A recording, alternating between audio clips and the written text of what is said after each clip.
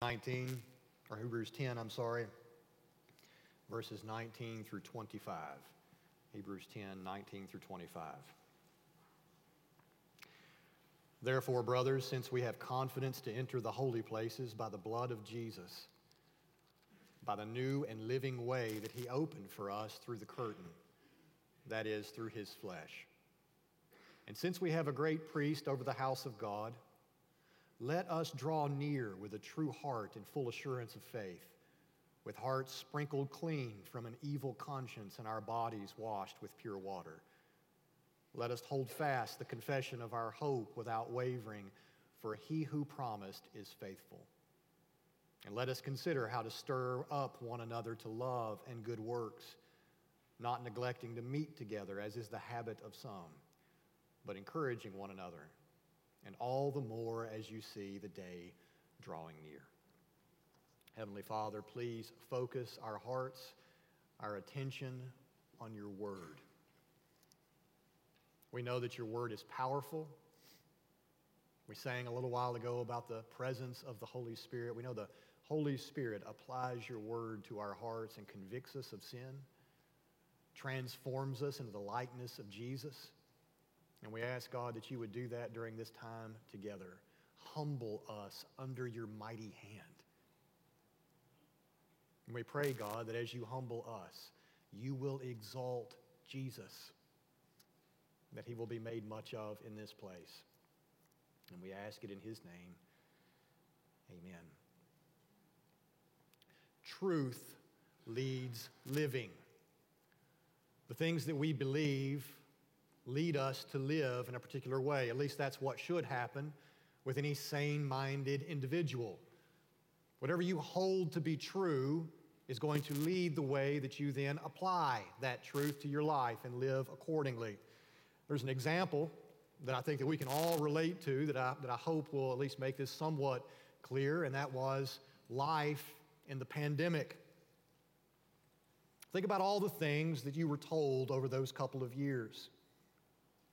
What were supposed to be truths about masks, about 6 feet, then it was about 3 feet, about washing your groceries, about vaccines. There's more. And so just about everything that you were told during that time turned out to be false in one way or another. But along the way, you probably believed something you were told by supposed experts. That's what we do.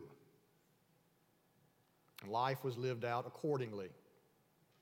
And as the truths kind of gradually changed over time, the application gradually changed over time. And I get it, people were just trying to do the best they could based on what they were told was truth. And that really is, that's just the way that we live. Whatever we believe guides the way that we are going to do things. Belief guides practice. And it's no different in matters of faith. What we believe to be true is going to guide what we say yes and no to. It's going to guide what we love. It's going to guide what we trust in.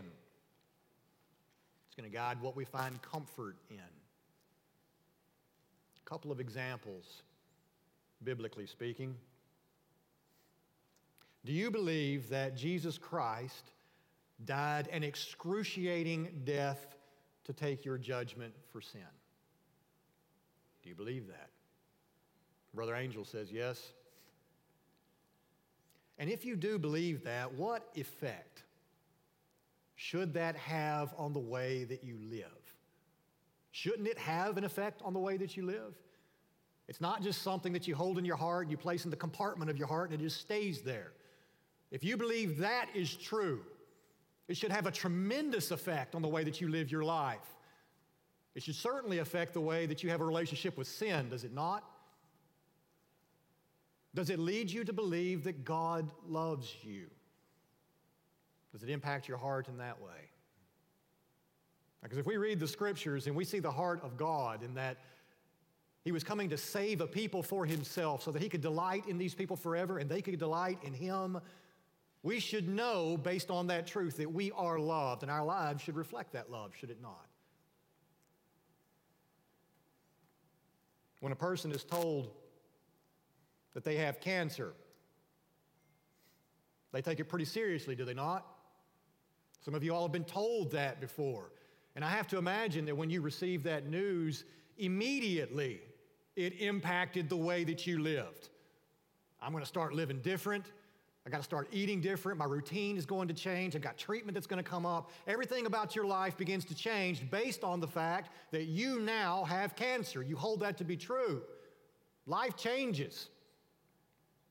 And you're going to be willing to do all sorts of things in order to get rid of that cancer.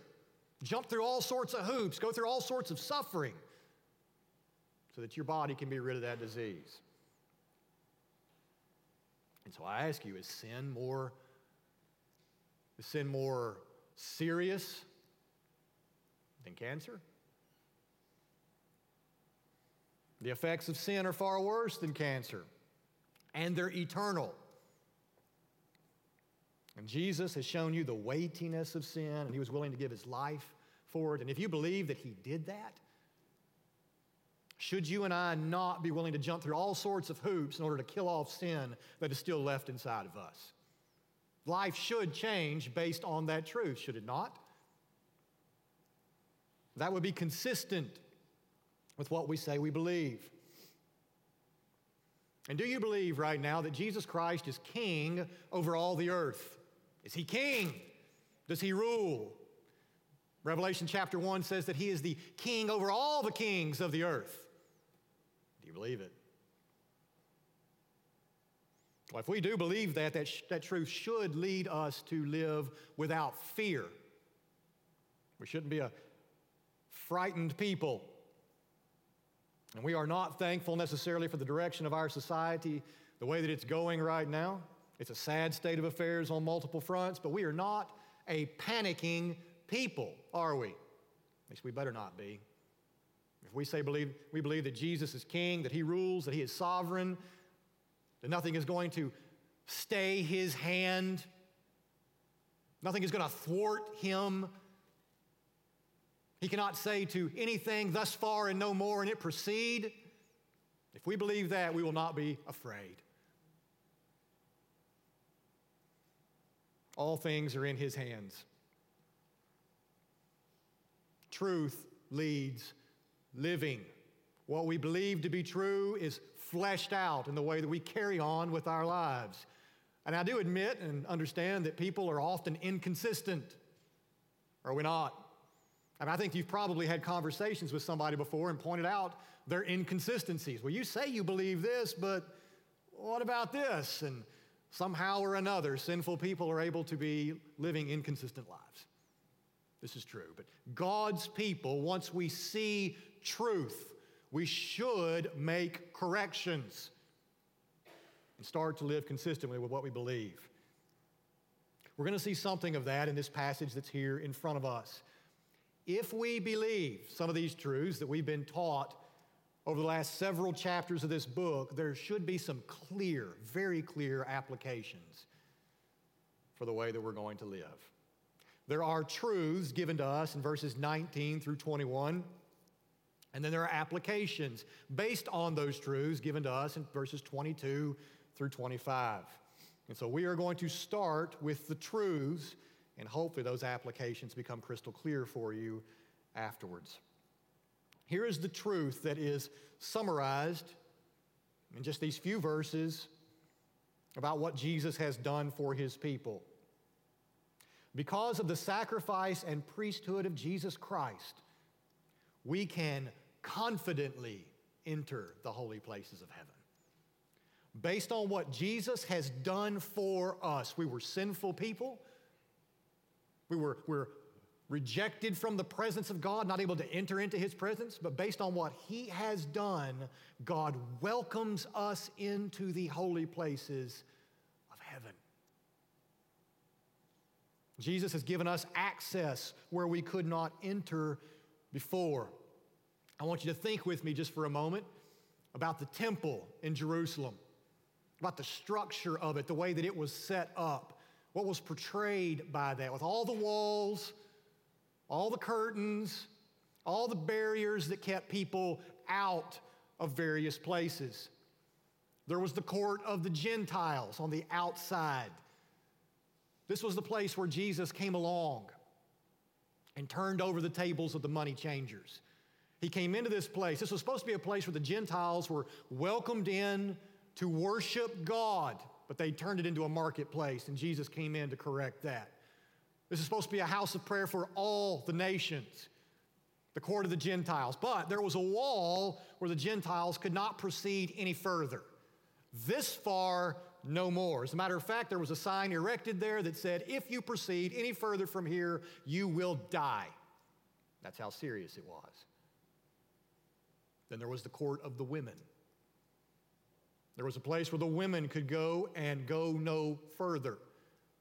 There was a wall that limited their access to the central part of the temple complex.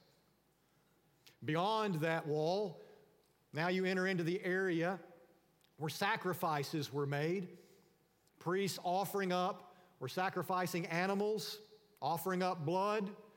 And beyond that was the external part of the temple. Only the priests could enter into this place, nobody else. Everyone else, access denied. Now, they went in here often to change out the showbread, trim the wicks, do the regular duties of a priest. This was a daily thing, but only the priests could do that. All the people from the other 11 tribes, no entrance. And then on the inside of the temple, there was another curtain. And this place could only be entered one time of the year by one man, the high priest, on the Day of Atonement. As he offered up blood for both his sins and for the sins of the people, he was able to gain access into this place, but only for a few minutes.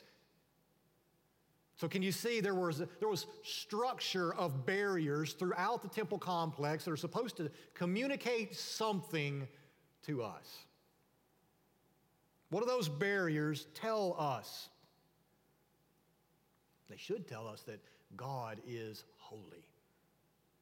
He's holy, and that sin keeps us from Him. But still, He wants to provide a way for sinners to come near. I think it also should tell us that God loves people. He very well could have just wiped the earth clean with every sinner out there, but His desire was to have a people for Himself. So He says, come, but access was restricted. Therefore, Jesus. As the great high priest, He has gone inside, not in the earthly temple.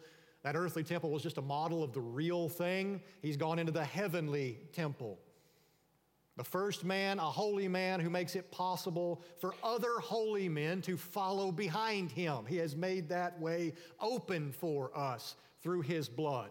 He has cleansed us with it and made us holy. We are pure, we are washed, and now we have access where we were once denied.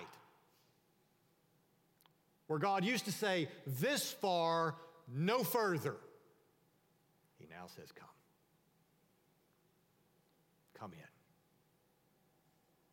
Come and be with me. There's a great picture of John F. Kennedy Jr. underneath his dad's desk in the White House. Have you ever seen that picture before?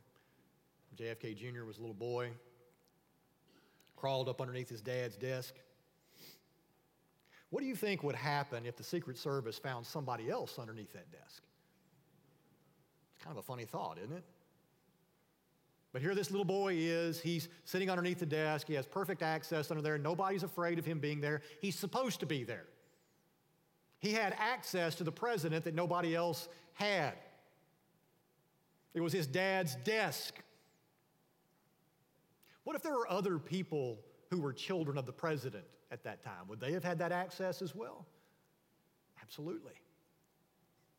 Under that desk, they could have gone and played if they'd wanted to.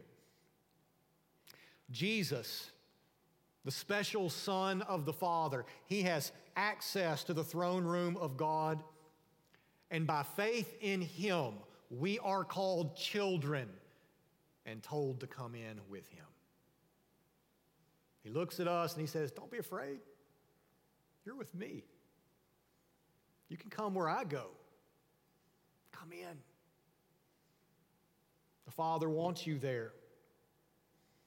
And we can enjoy the love of God as Christ now enjoys the love of God. His blood has opened up a new and living way for us behind the curtain.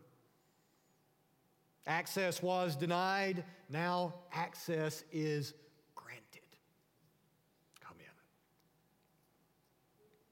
And a key word in this passage that leads to a change in our behavior is confidence. We're told that there in verse 19. Have confidence to enter the holy places. And so believing these truths about Jesus, it should cause us to know that we are loved. We're cleansed. We're welcomed now into the holy places, into the presence of God. Have you ever felt merely tolerated by somebody when you were around them? Every time you were in the room, it's just like you know that they really didn't want you there. You probably had to walk on eggshells around that person. You were just tolerated in their presence.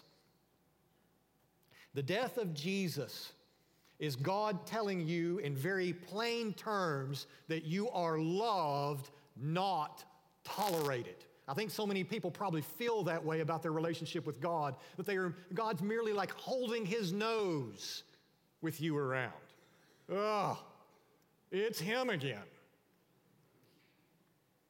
He sent his Son to prove that that is not the case. That he delights to welcome you in. You're not being called into the angry boss's office for your annual review. Many of y'all know what that feels like. Don't know how that one's going to go. We do not have to be timid. We do not have to be fearful. We do not have to be a doubting people anymore. He has nothing but love for those who love his Son. And if that describes you, you do not have to be afraid. You can have confidence. And so I ask you this morning, do you believe that?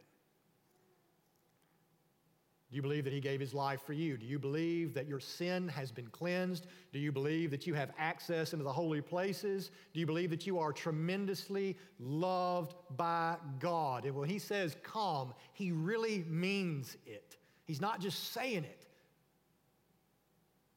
Come. Be with him.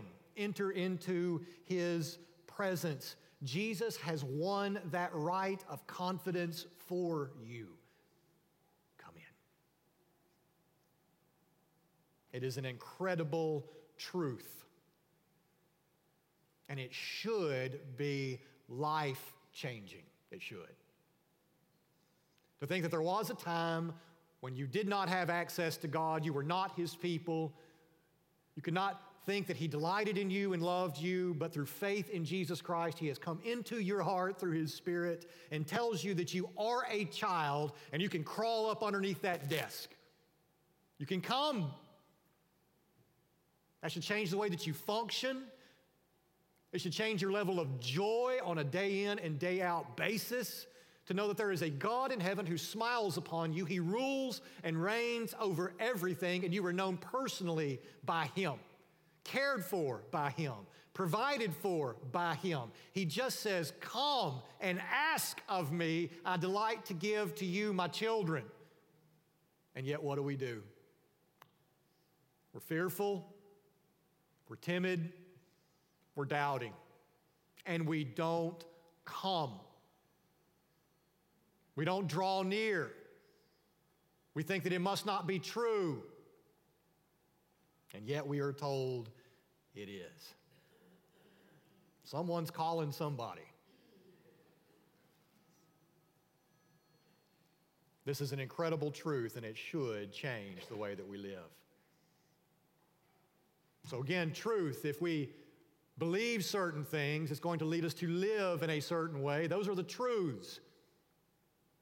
God has opened up the way for you. Come near to him. And now we get the application in verses 22 to 25. And the Hebrews here makes the application pretty easy for us to spot. Each point of application begins the next 3 verses with the words, let us. Let us. So because these things are true about Jesus and us, let us start to live in a particular way. So 3 things here, 3 applications that we should draw from these truths. Number 1, let us draw near to God with hearts filled with faith. You can draw near. Again, that temple said you can't draw near. God said this far, no further. Walls, curtains, all told us, can't approach God beyond here for you. But because Jesus has, we are told to draw near to God with hearts filled with faith. His sacrifice accomplished your cleansing. And if that is true, if that's really true, your guilt is gone. Your guilt has been wiped clean. Punishment, shame, a guilty conscience are removed by the blood of Jesus Christ when you turn those over to Him. Do you believe that? And yet so many people, I think, probably continue to carry their guilt with them as if Jesus has not died for them. That burden remains on their back. They say they believe. They say they trust in the cross, that it's all been accomplished, it's all been taken care of, and yet they still carry their guilt. They cannot believe that they have been washed clean. It's as if they have to continue to do penance over and over and over again in order to somehow merit the favor of God. But He says you don't have to do that. The death of Jesus Christ has washed you pure as the buffalo snow until it sits there for a long time and turns black.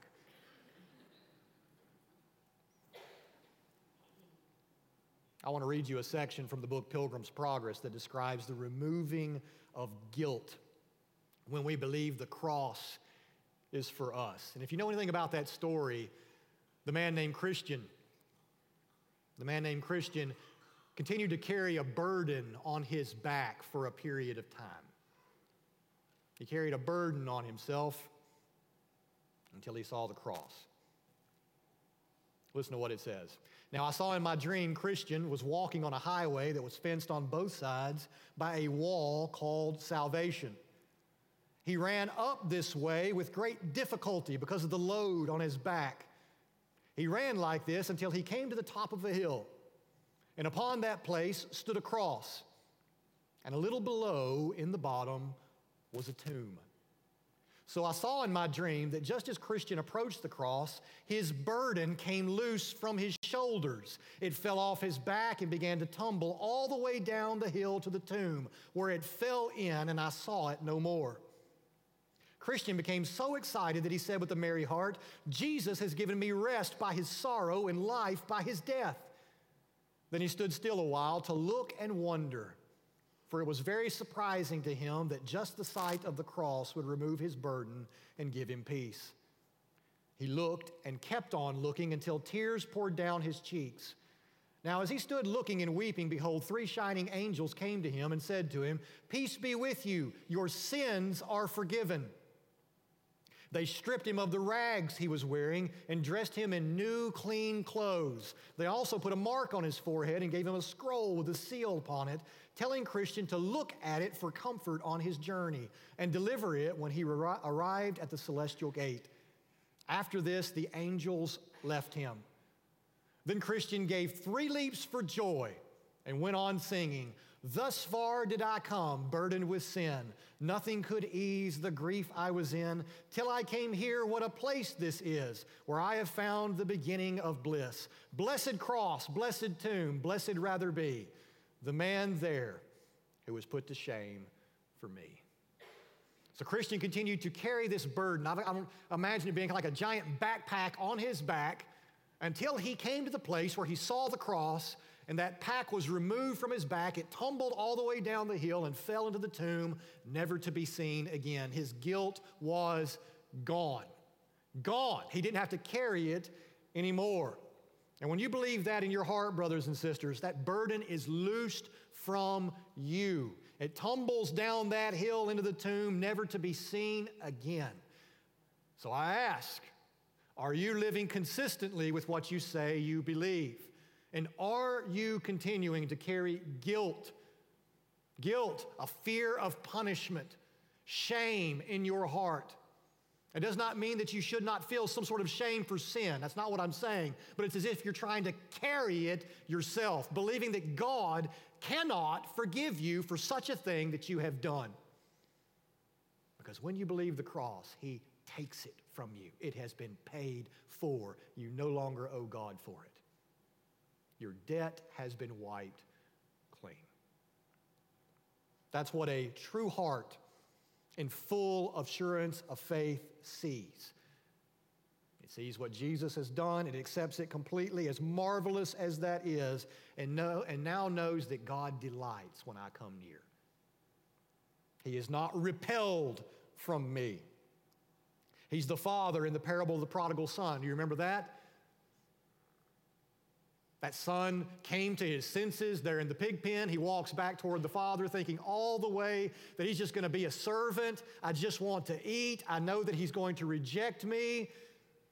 He's carrying that guilt with him. And what does the father do? He sees him far off. He's looking for him, sees him far off and runs to him. And when he gets there, the son's trying to explain himself and says, oh, you know, I've been so bad. And the father won't hear any of it. He just wants to throw a party. He's back. That's the heart of the Father towards sinners who repent and come to Him. He delights when we draw near. And so let us, brothers and sisters, draw near, as it says here, with full confidence that we are sons and daughters. We are not enemies anymore. Sons and daughters of the Most High. That's number one. Number two, application. Let us hold tightly to our hope without wavering. Hold tightly to our hope without wavering. And when we get to chapter 11, what we're going to see here is that there is a close connection between faith and hope. Hope in the book of Hebrews is our assurance of a heavenly promise. There is a place for you. That's where Jesus is. And one day you will be with Him. Keep going. That's what hope is. It is the assurance that God's promise out there is true for me, and I can continue to walk faithfully knowing He will keep His word. A lot of people will not keep their word for you, and you doubt what they say, but God has never lied, and He never will. And He says there is a heavenly city for His people. Keep going. That's what hope is in the book of Hebrews. And so the basis of our hope is the promises of God, that you have an inheritance. You did not earn this inheritance. It was not born to you by blood, not physical blood. It was given to you by the blood of Jesus Christ. That you now are a son of the King, a daughter of the King. And what Jesus has earned now belongs to you as well. He will gladly give this inheritance to you. He loves the thought of giving the kingdom to His people. But you have to pass through the wilderness before you get there. And what is the wilderness? And what was the wilderness for the children of God? It was the place where they learned to trust in His word. Place where they learn to trust in His word more than shaky feelings, more than circumstances. Do any of you right now have circumstances that you would rather be rid of? Any of you? I'd say a few. So you can see those circumstances, can't you? And you can feel the pain that they cause. But we're being taught to trust in what God has said to us through our circumstances and through our feelings. The Israelites, they failed in the wilderness. That generation, it died out there in the desert because they did not believe in God's promise. They got to the threshold. They got to the threshold of the promised land. And God was ready to give it to them, and they rejected His word. So we don't believe He's a good God. He brought us out here to kill us. They didn't believe. And are we a people who believe in the promises of God? Because if we do, and know the firmness of His word, that it is, as Hebrews 6 says, an anchor for our souls, it plants us firmly in the promises of God. If we believe that, we will not give up at the edge of the promised land. And you need to understand that's actually where you are right now. You're at the threshold. Jesus has won it all. It's all been conquered for you. All we're waiting on is for Him to return and pick us up. Do you believe? I think just the giving of this command right here, it tells us that there will be moments when we will be challenged. That there will be circumstances in our lives when you're going to be tempted to throw away your future inheritance for that bowl of soup like Esau did. It was in his face. He could see it with his eyes. He was hungry. And right there in that moment, it mattered more than his inheritance did, so he swallowed up that soup. There's going to be moments like that for you and me as well. Something is going to be right there in front of your face that you can see. And you'll be tempted from the inside to take it for yourself. Or you're going to be tempted to believe falsehoods. Something's going to be happening in your life that's going to lead you to doubt. You might say to yourself in that moment, if God loved me,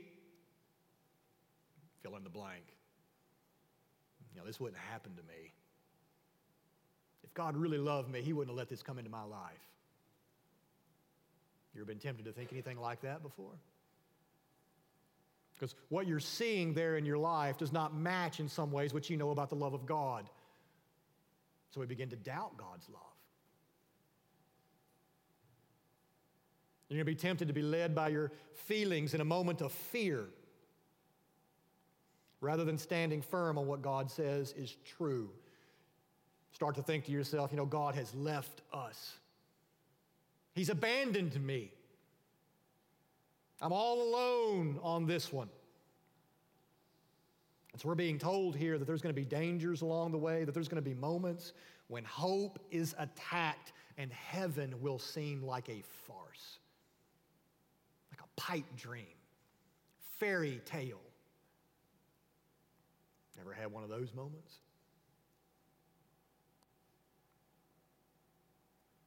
You need to expect that those things will come into your lives. Remind yourselves that they will, and when it comes, if you're holding firmly to that hope, you will not collapse like a house of cards. God has a purpose for those trials. We're being trained to follow the sound of His voice instead of our sinful desires, the voice of Satan and the pleasures of the world. This morning, Russ Peck was standing down here trying to make a phone call, and he was trying to talk to somebody on the other end who couldn't hear him. It reminded me of those commercials, can you hear me now commercials. So often the trials in our lives are like that, where God is saying, can you hear me now? Are you going to listen to me now? Will you pay attention to my voice now? Now, this time. He's training us to listen to Him instead of all the noise that's out there and all the things that I can see right here in front of me that cause me to doubt Him. I'm going to hold firm to His word. He has promised me He will not let me go. All the way to the end. That is a hope like is being described right here. That God's promise is enough for me. I believe what He has said. He has reserved a heavenly place that Jesus says He is preparing it for me. I believe Him. He will not leave me as an orphan down here, and when the time comes, He will not leave me an orphan there. He's with me. Lastly, last application. Let us determine, make a decision, put our foot in the sand, that we will be a people who gather with one another for expressions of love, good works, and encouragement. That's what we see there in verse 24. And let us consider how to stir up one another to love and good works, not neglecting to meet together as is the habit of some, but encouraging one another, and all the more as you see the day drawing near. It's telling us that there is another temptation for God's people when we start to doubt His word. For various reasons, the people of God choose to isolate themselves, to cease gathering together, to stop practicing those one another's. More than likely, when this letter was written, the primary reason that these people stopped gathering together was fear. They were afraid. They were afraid of what was going to happen to them if they did come together with one another, and everybody knew that they were Christians. They might be hauled off to jail or worse. We're already told in the next passage that they've already suffered the plundering of their possessions. Their stuff's being taken from them by the authorities because they were Christians. Bad things are happening. So we need to stop gathering together with one another. In our day, I think it's a little bit more complicated. For a lot of people over these last few generations, church has been, to many, not all, but to many, has been a kind of spectator sport, a concert, a rally, a performance by professionals. Something more like an entertainment venue that makes me feel good rather than what the New Testament teaches us. And what does it tell us that church is supposed to be? It tells us that church is supposed to be a body. A body where every piece is necessary and has its role. And when one member hurts, what happens to the rest of the body? When you tear a fingernail off, what happens? The rest of the body just says, didn't want that anyway. Like, no way. The whole body hurts. And when one rejoices, the whole body rejoices. There's a unity in the body of Jesus Christ where we don't just discard people. We should notice when part of our body is missing, correct? If you woke up tomorrow and from the knee down your leg was gone, I'd say you'd notice it as soon as you stood up, right? Well, the church is supposed to be the same way. So this was never meant to be just a spectator place. Our concert, no. It's not just a place to come and watch. It's a place to come and practice these things. Love, encouragement, good works. And that has to happen as we interact with one another. Time has to be spent with the people to know them to do these things. That's what is expected.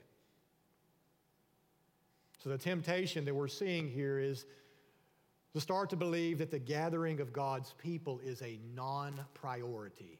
I don't really need that. We can do without that for a while. If something else comes up, that can take a back seat. But God is telling us right here that that kind of thinking is broken.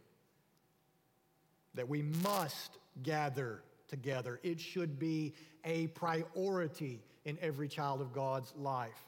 You need togetherness for encouragement. And we need to stir up one another in love and good works. That is a great word right here, to stir up. It means to agitate or aggravate. Think about that. We need to aggravate one another to love and good works. And of course, he's using this in a good sense. And I think this might actually be the only place in the New Testament, maybe, that it is used in a positive sense.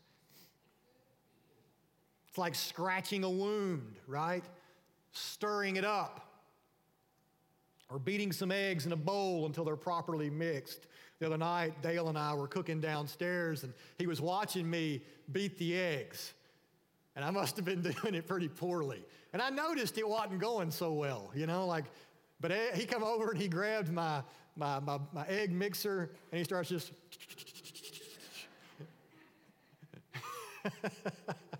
And I said, man, those do look pretty good. Dale came over and stirred up the eggs properly.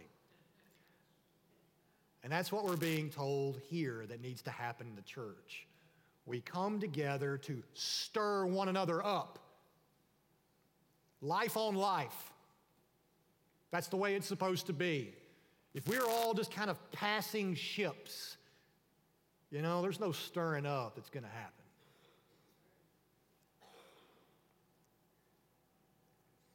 Maybe it shows how lazy the church can become in doing these things, and I think that's true. That's why it's being said here. Otherwise, it wouldn't need to be said.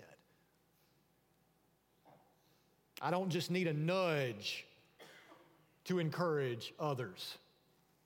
I don't just need a nudge to go and love my brothers and sisters in Christ. I don't need a nudge to bring about good works.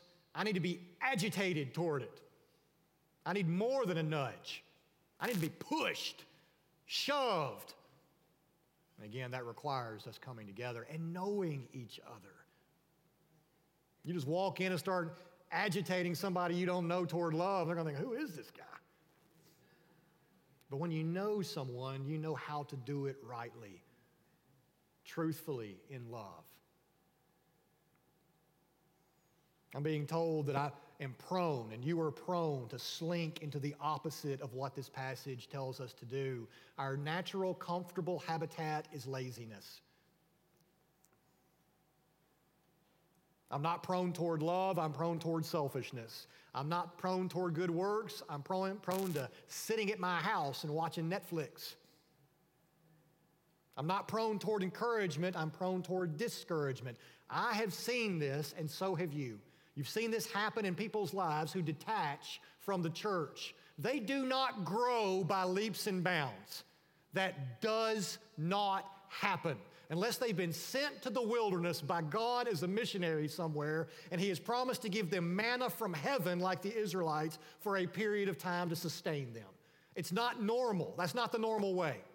The normal way is that God's people come together and stir one another up. And when you detach, and there are people who have detached, you can rest assured that they are not growing. They're not. They need the church. You and I need one another.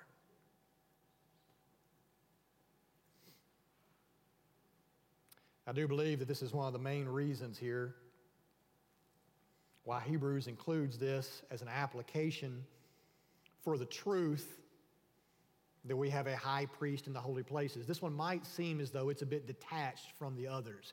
Maybe it doesn't flow as naturally from what we've been told is the truth. Why does he include this coming together? Jesus is in the holy places already as a sacrifice for us, as a priest for us. How does this flow from that? I think like this.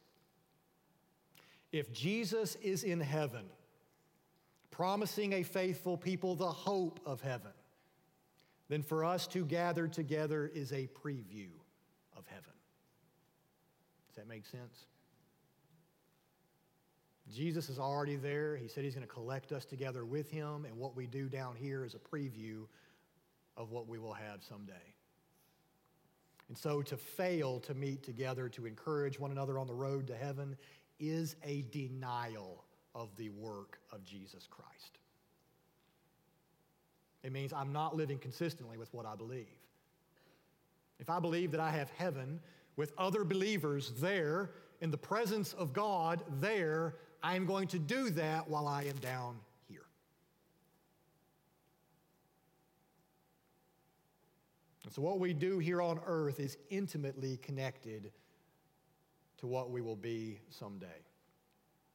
And so when we gather for love and good works and encouragement, for building up, we are living out what we say we believe. Cazenovia Park Baptist Church is supposed to be a little picture painted here on earth of heavenly things. Heavenly things. The land of the love for Jesus Christ and love for one another right here in the middle of an unbelieving, unloving world.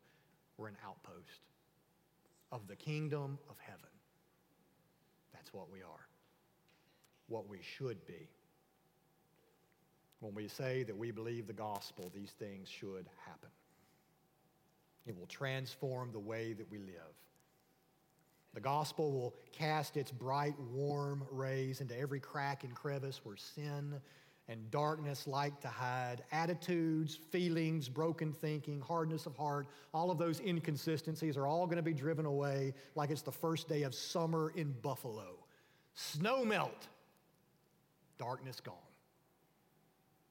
And as that happens, this is what will be growing in the garden of our hearts. Faith, hope, love. Did you notice that in these verses? Faith, verse 22. Hope, verse 23. Love, verse 24. It's kind of cardinal virtues of the Christian life. That's what will be growing. A full assurance of faith, an unwavering hope in what God has promised, and a commitment to gather, to agitate one another in a good way, to love, good works, and encouragement. Let's pray together. Heavenly Father, we ask this morning that these truths that we say we believe about Jesus Christ would be so firmly planted in our hearts that all of these things you say you delight in will grow in us. And so, Father, where there is not faith, drive it out. Where there is not hope, cast it aside. And where love is not with God's people, conquer it. Make us a Christ-centered, serving people, not self-centered, self-serving. Lord, please have your way in our hearts to lead us to live consistently with what we say we believe. And we trust it all into your hands. And we ask it in the strong name of Jesus. Amen.